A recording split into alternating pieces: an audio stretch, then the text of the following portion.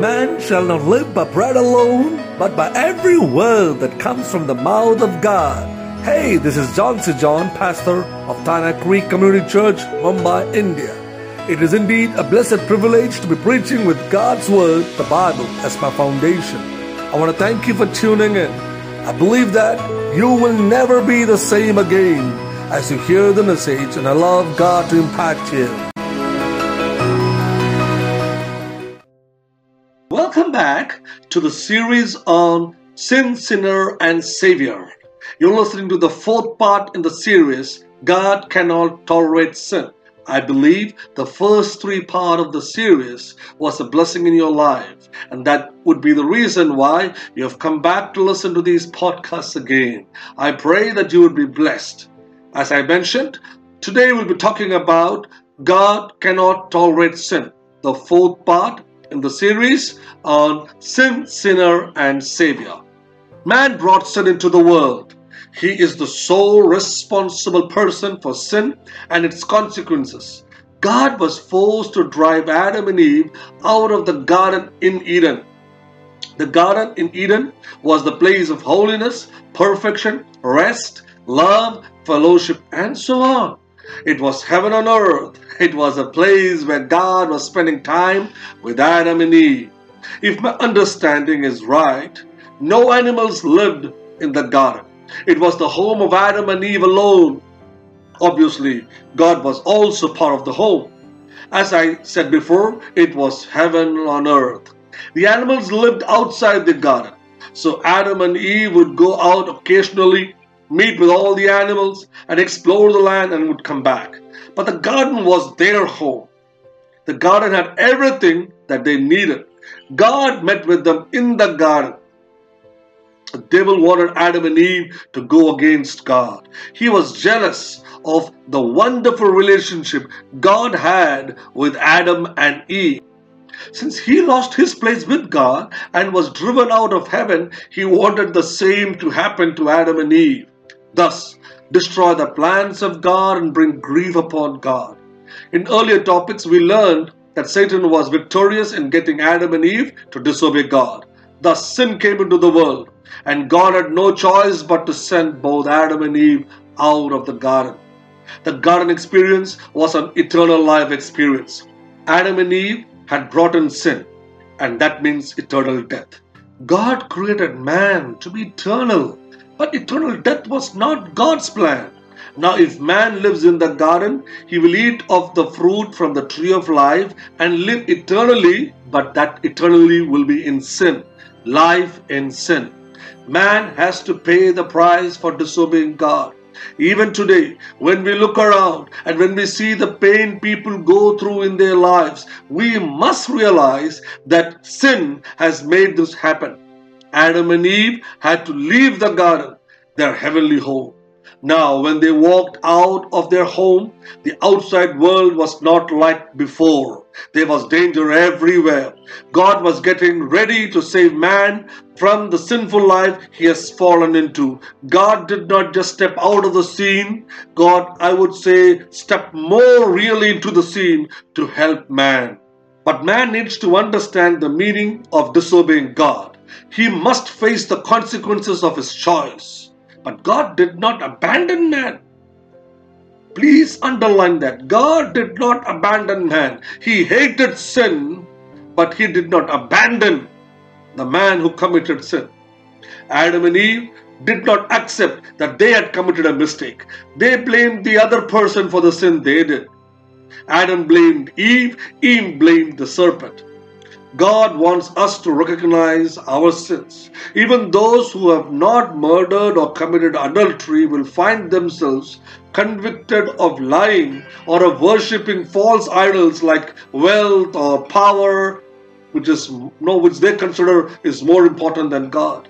Only when we understand our weaknesses will we consider relying on the atoning sacrifice of Jesus Christ. When you read Romans chapter 1, verses 18 to 32, you will come across this passage which describes the sin man is doing, and you would be able to clearly see that God cannot tolerate sin. God cannot tolerate sin. And you would ask, why? Because sin is not part of God's creation. Sin is not part of God's creation. When we read Genesis chapter 6, verses 5 to 7, we read about the story where the flood came on the earth for the first time. Genesis chapter 6, verses 5 to 7. Let me read it out for us. The Lord observed the extent of human wickedness on the earth, and he saw that everything they thought or imagined was consistently and totally evil. So the Lord was sorry he had ever made them and put them on the earth. The Lord was sorry of whom? The Lord was sorry that he made man and put man on the earth. It broke his heart. And the Lord said, I will wipe this human race I have created from the face of the earth. Yes, I will destroy every living thing, all the people, the large animals, the small animals that scurry along the ground, and even the birds of the sky. I am sorry I ever made them.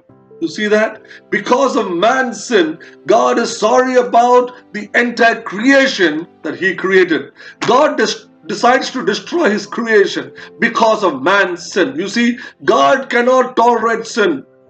When you read Genesis chapter 13, verse 13, and chapter 18, verses 20 and 21, and chapter 19, you will come across the story of Sodom and Gomorrah.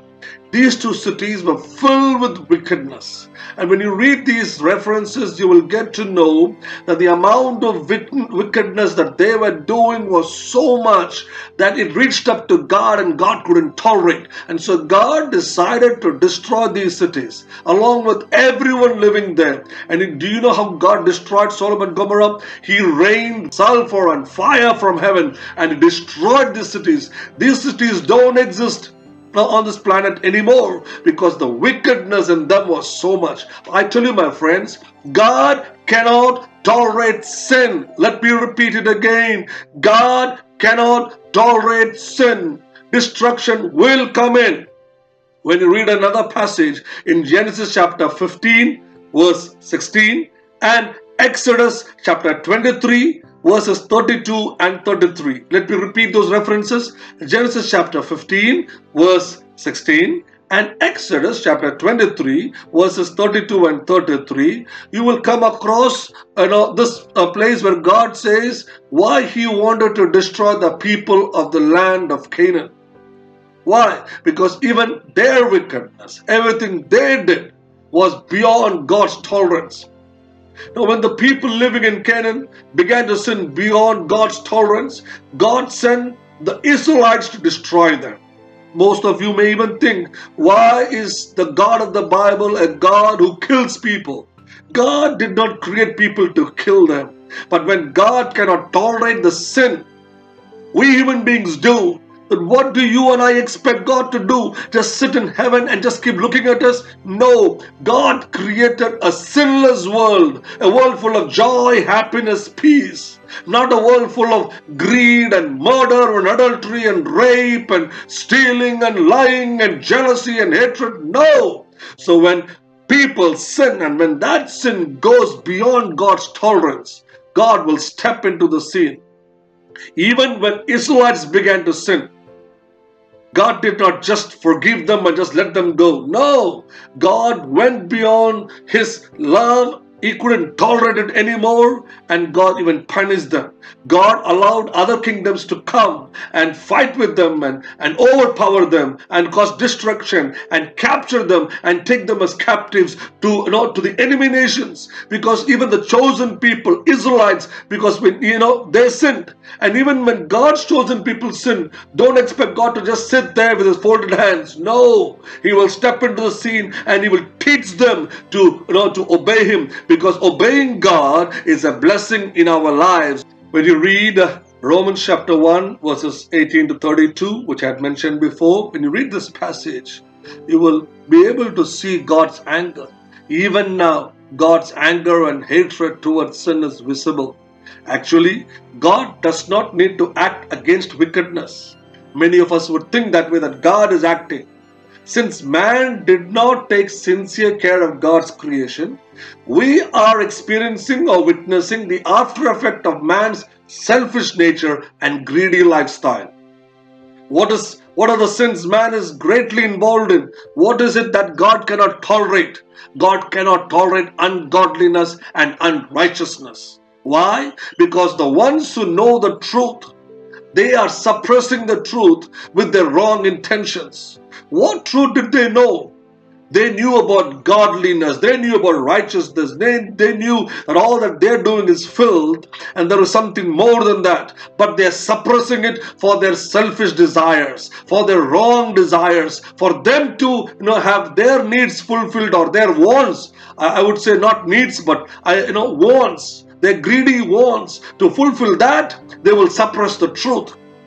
The ones who had these understandings of God, they have suppressed it with their ungodliness and unrighteousness. Now, no one can say that they do not know God or we have no understanding about the true living God.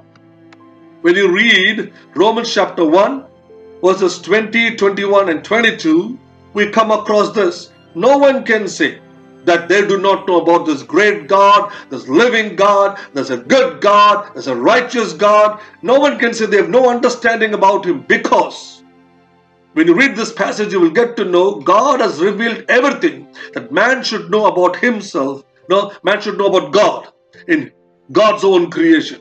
God has revealed everything that man should know about God in God's own creation. What are the few things you can see in God's creation? By looking at that, you will be able to say there is a God. First thing, the beauty in the creation. The very beauty that you see in the creation will tell you there is an amazing person who is able to create something so beautiful.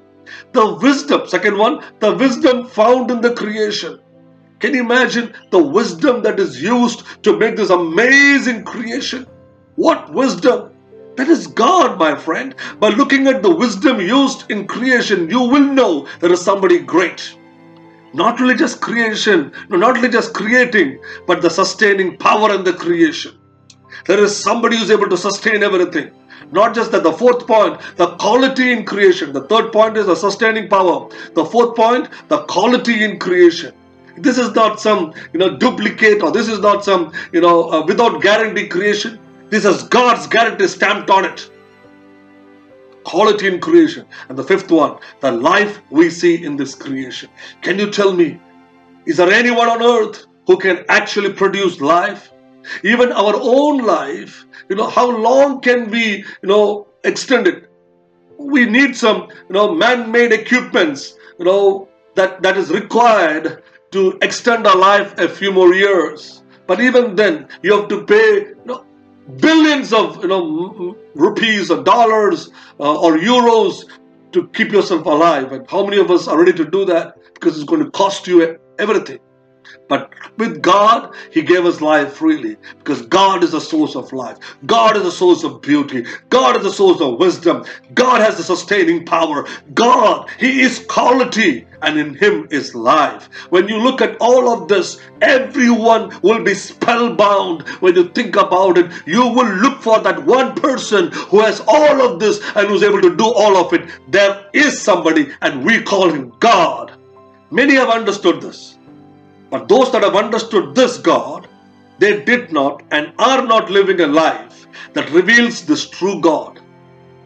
They sought their own name. They went after their own name, their own fame and glory, but did not give God the glory due to His name. They were not living a life of thankfulness to God, no amount of gratitude towards God. As a result, the wisdom that man has and is proud about has and is backfiring. In simple words, I would like to say the wisdom that man is using, that wisdom is actually causing damage to him today. Man thinks he is wise. Man uses God-given wisdom for selfishness, and now all these technologies and inventions is not able to protect man. Man's plans are now coming out of a darkened heart. Every plan that man has is coming out or is made or created out of a darkened heart. When I say a darkened heart, it is a heart that has no place for God. It's a heart that does not glorify God. It's a heart that does not have a gratitude towards God. When we read Psalm 53, verses 1 to 3, we read this: the fool says there is no God. Who says? The fool says there is no God. Let me read the entire passage for us to understand. Only fools say in their hearts, there is no God. They are corrupt and their actions are evil. Not one of them does good. God looks down from heaven on the entire human race. He looks to see if anyone is truly wise, if anyone seeks God. See, if anyone is truly wise, if anyone seeks God. No, if somebody is wise, that person will seek God. That's the meaning. If anyone is truly wise, that person will seek God. But what has happened? Verse 3, but no, all have turned away. All have become corrupt. No one does good, not a single one. Why? Because now they're living a life of foolishness. They do not want to believe in God. There is a God, but they are not bothered. So they say in their heart, they want to believe. They force it upon themselves and they want to believe there is no God.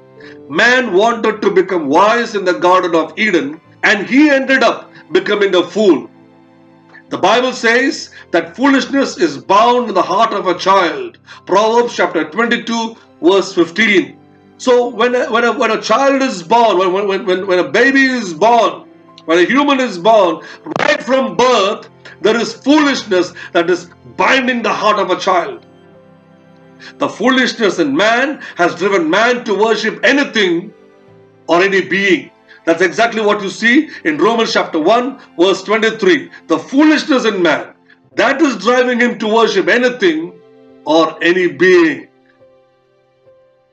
So when man is worshipping anything and worshipping any being, how can God sit in heaven and just sit quietly? He cannot tolerate, my friend. He cannot tolerate it because God created you and me to worship Him. We are the outcome of God's love. He loved us and that's why He wanted us to be born. That's why He created us. But when we forget the one who has created us and we go in our own direction, what happens? He cannot sit there and just ignore. When any parent sees their child is not listening to them and we go against them and we do anything that would not make the parents happy, what generally happens? The parent's heart is broken.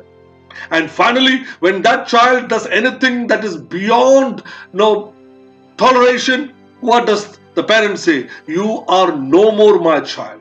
Get out of our house. When a parent can say that to a child who they did not create but just gave birth, how much more would it pain God? He really loves us, but He cannot tolerate sin that man is doing. And so as a result of man's sin, man is bearing the consequences of all the sin he is doing. God didn't want us to suffer. For those who sin, they suffer because of sin they did. Because when you touch fire, your finger would be burned. Similarly, when you sin, the outcome or the result of sinning is painful, my friend. It's not easy. God can tolerate us, but God can't tolerate sin. And so when you and I are bent on sinning, what would God do? He will just let you to go and sin. In one of my upcoming parts in the series, I will be talking about God allowed us to continue in sin because He was fed up of trying to stop us. My friend, God loves you, but God hates sin. God cannot tolerate sin. May the Lord richly bless you as you continue to listen to all the podcasts and get yourself nourished in God's Word so that you can go and be a blessing for others.